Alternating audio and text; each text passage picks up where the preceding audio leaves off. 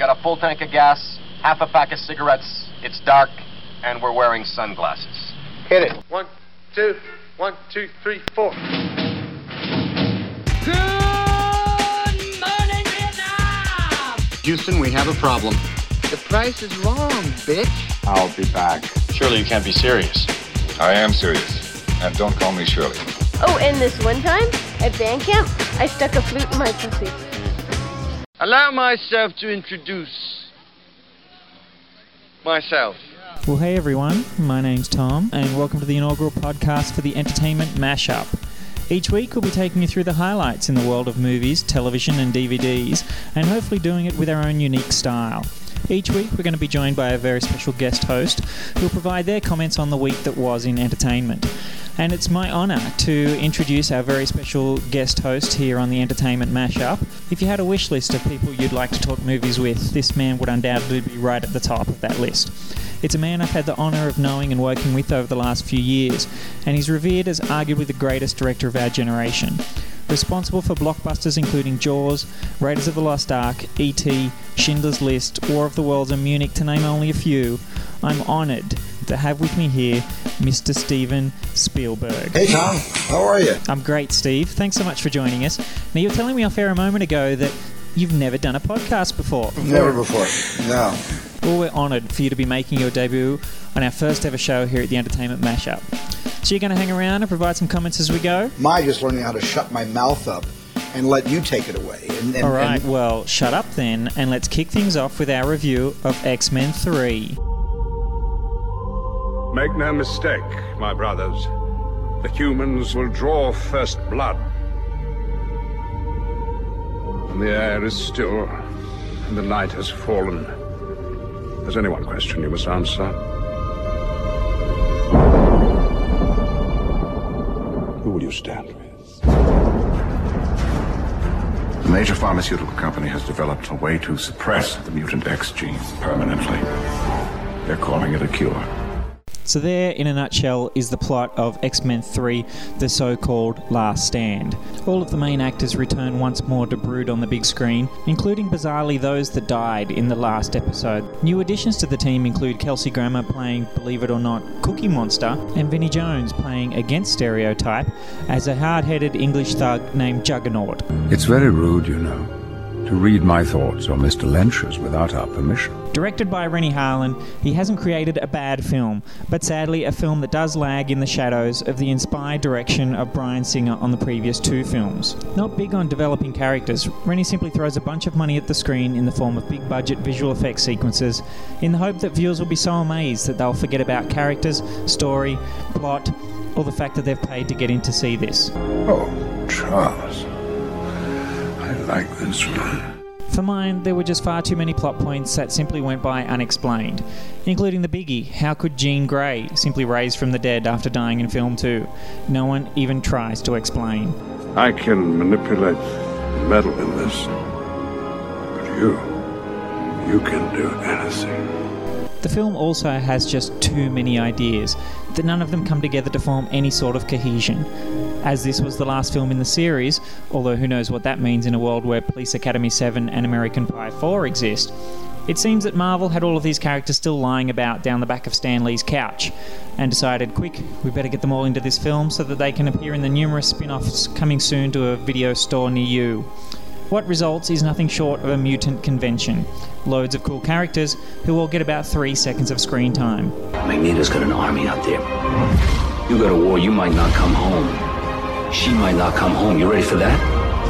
We're not kids anymore. Hey, I'm not your father. If you want to go, be sure it's what you want. It's time we make our choice. If you're with us, then be with us. The shooting carried with it much speculation of infighting between the female cast members, prompting headlines that Wolverine wasn't the only one with his claws out. We asked Hugh Jackman who was the biggest bitch on set.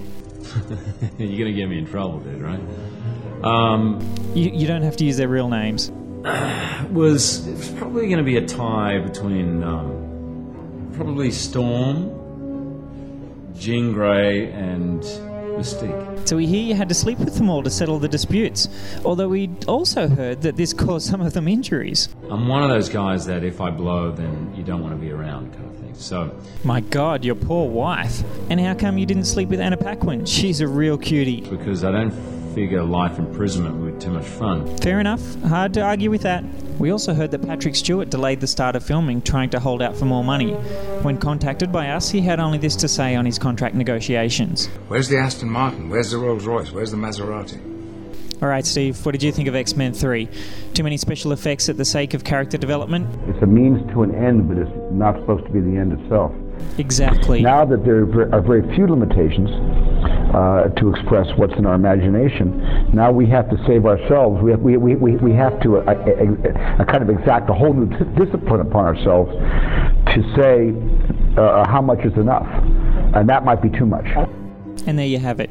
Too much special effects, not enough character development. They wish to cure us, and I say we are the cure. Look at me, G. We can help you. We can fix it. We can make it like it was. Stay with me, please. X-Men 3 The Last Stand gets 2.5 unexplained plot points out of 5. So Steve, you mentioned a bizarre event when Rennie Harlan stayed at your house one time? Yeah, he woke me up one night and he said, you're going to see something you'll never forget. It's spectacular. And did he live up to the spectacular claims? And I just never believed that. And then it happened again. But a year later, he woke me up almost the same time of night, at 2 o'clock in the morning, and he had a smile on his face. And he was nude, and you just don't want to know what he was doing. No. What a bizarre man. Now, to break up the show a little, each episode we're going to provide a brief snippet of something amusing doing the rounds of the internet. This week we've got a snippet of an amazing television event which at the time drew its share of attention, but now that we're in an age of video sharing via the web, it's found a second bizarre life. In 1978, Star Trek's own Captain James T. Kirk, William Shatner, at the height of his, well, I guess you could call it fame, was hosting the annual Science Fiction Film Awards, and did what could only be called an amazing, astounding, and Shatner-like rendition of the famous Elton John song, Rocket Man. This is the television equivalent of a car crash, ladies and gentlemen. You know it's oh so wrong, but you can't stop listening, and then as soon as it's over, you feel dirty for enjoying listening so much. Go ahead, take a listen, you know you want to. She packed my bags. Last night, pre-flight. 0 hour. 9 a.m. And I'm gonna be high.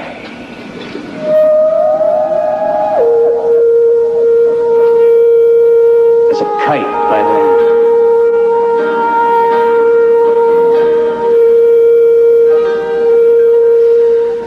Oh, miss the earth so much.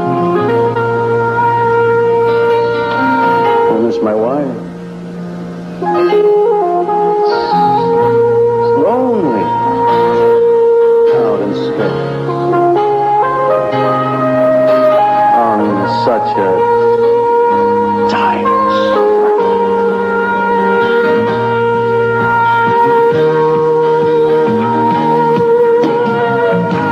And I think it's going to be a long, long time.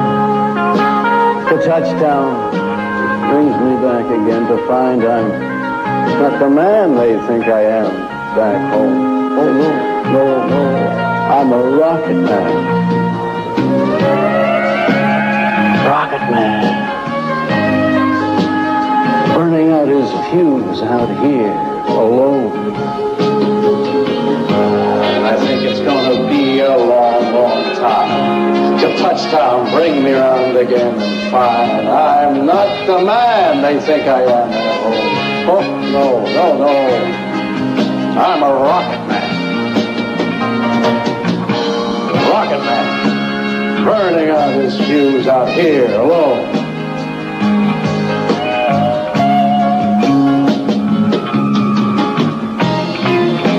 Mars ain't the kind of place to raise a kid.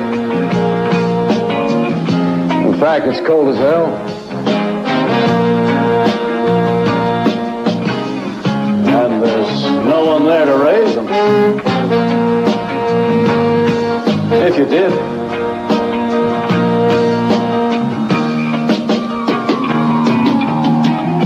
And all this science, I don't understand. It's just a job. 5 days a week. Rocket man. A rocket man.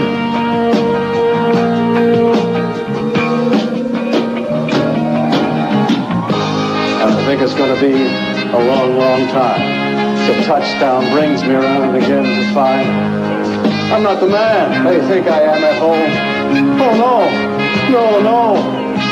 I'm a rocket man.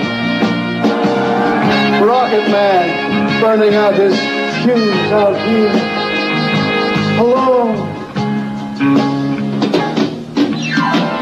And I think it's gonna be a long, long time. The touchdown brings me around again to find I'm not the man they think I am at home. Oh, no, no, no. I'm a rocket man. Rocket man. Burning out his fuse out here alone. And I think it's gonna be a long, long time. And I think it's gonna be a long, long time. And I think it's gonna be a long, long time. And I think it's gonna be a long, long time. And I think it's going to be a long, long time.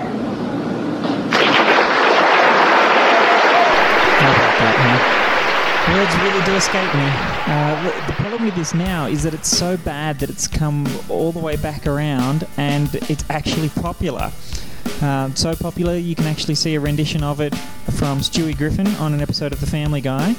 And if you'd like to see the video itself, which features some very high-tech special effects, you can download it on youtube.com. Alright, now a quick look at the box office charts for this week. At number 5, the aptly named Breakup at 9.5 million. You could stay with me. You think I'm going to move out of the place and let her keep it? I don't know. I'm not Columbo. Number 4, the poorly reviewing Lake House at 13.7 million. I never felt that way when I lived at the lake house. It's the one place I felt most like my true self. Number 3, the third film in the Fast and the Furious franchise, Tokyo Drift, 24.1 million. When you drift, if you ain't out of control, you ain't in control.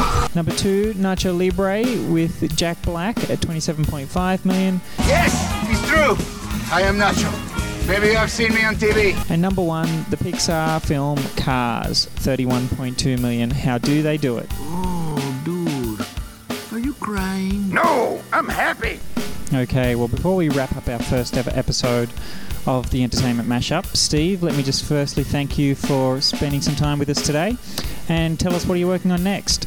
I've actually applied to NASA to be among the first civilians to fly the shuttle. Really? And what does that involve? If you are accepted, you have to train and give yourself to NASA for about 4 to 5 months, and you become an employee of theirs. And I would have to stop making movies for a while and just do that, which I would accept. Well, there you have it. The Entertainment Mashup, breaking the big news in entertainment. Steven Spielberg to stop directing films in order to become an astronaut. Thanks again for your time today, Steven. Thank you, Tom. Thank you very much for that. Well, that about does it for our first episode here on the Entertainment Mashup. Hope you enjoyed the show. We know our first one was a little bit rough around the edges, but hopefully we'll just continue to make the shows better as we go along. If there's anything you'd like us to cover, anything you'd like more or less of, any suggestions, or if you just want to tell us how much we suck, then you can email us on jhinton@bigpond.net.au. Thanks again, everyone, and we'll leave you with a little bit of Ferris Bueller. Life moves pretty fast. You don't stop and look around once in a while, you could miss it.